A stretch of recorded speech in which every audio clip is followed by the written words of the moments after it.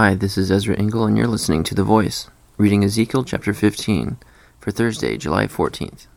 The word of the Lord came to me. Son of man, how is the wood of a vine better than that of a branch on any of the trees in the forest? Is wood ever taken from it to make anything useful? Do they make pegs from it to hang things on? And after it is thrown on the fire as fuel, and the fire burns both ends and chars the middle, is it then useful for anything? If it was not useful for anything when it was whole, how much less can it be made into something useful when the fire has burned it and it is charred? Therefore, this is what the sovereign Lord says: As I have given the wood of the vine among the trees of the forest as fuel for the fire, so will I treat the people living in Jerusalem. I will set my face against them. Although they have come out of the fire will yet consume them. And when I set my face against them, you will know that I am the Lord. I will make the land desolate because they have been unfaithful, declares the sovereign Lord.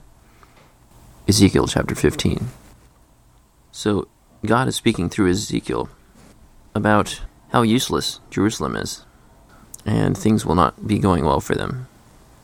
He's going to make an example of them, and they will understand that He's in charge. Thank you for listening to The Voice.